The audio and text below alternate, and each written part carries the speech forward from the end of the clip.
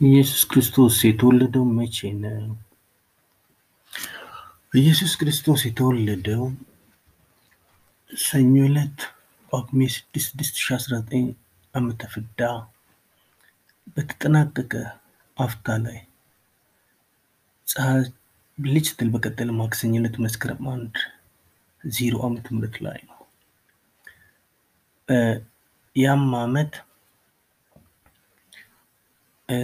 እንዲሁ ማክሰኞ ዕለት ጳጉሜ 5 ላይ 0 ዓመት ላይ የተጠናቀቀ ነው።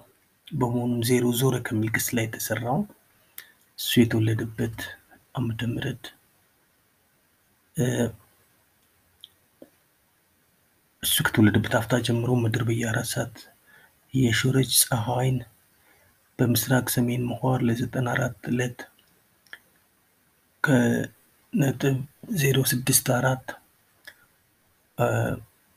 ምዕራብ ሰሜን ምህዋር 89.06 1 ምዕራብ ደቡብ 90.062 እና እንዲሁም ምስራቅ ደቡብ 92.06 3 ዕለታት በድምሩ 365 ሰዓት ከ6 ሰዓት ፈጅቶባት 6 ሰዓት ሳይመዘገብ ሲቀር ዜሮ ዞረ ከሚል ግስ ላይ የተሰራው እንግዲህ ምድር በየ4 ሰዓት የሾረች ፀሐይን አንዴ ዞረቻት ለማለት ነው።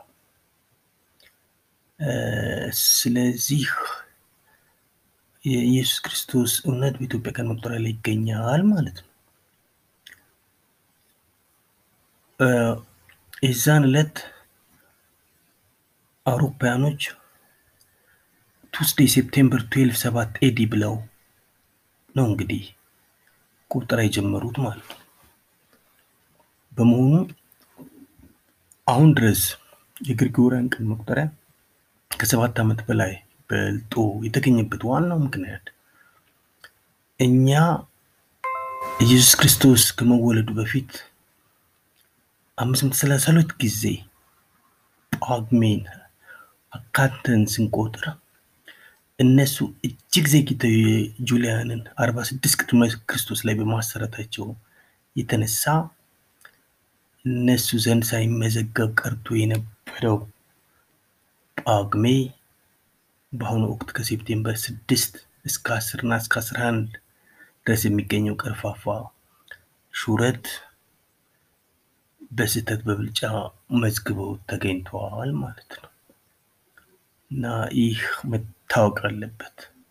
በመሆኑም የኢትዮጵያ ቀን መቁጠሪያ የምስራቅ ምዕራብ ሰሜን ደቡብ ሰፊ ሙቀትና ፈጣን ምድረ ሰማይ 4 መካከለኛ ተቃራኒ ወቅቶች ሳምንት የወረለትና ዓመተ ምህረት የሚመዘገብበት ሲሆን የግሪጎሪያን ቀን መቁጠሪያ ቀደም ብሎ ጁሊያን የነበረው ደግሞ በጠባብ ቀዝቃዛ ቀርፋፋ ምድረ ሰማይ የሚከሰቱ 4 ከፍተኛ ተቃራኒ ወቅቶች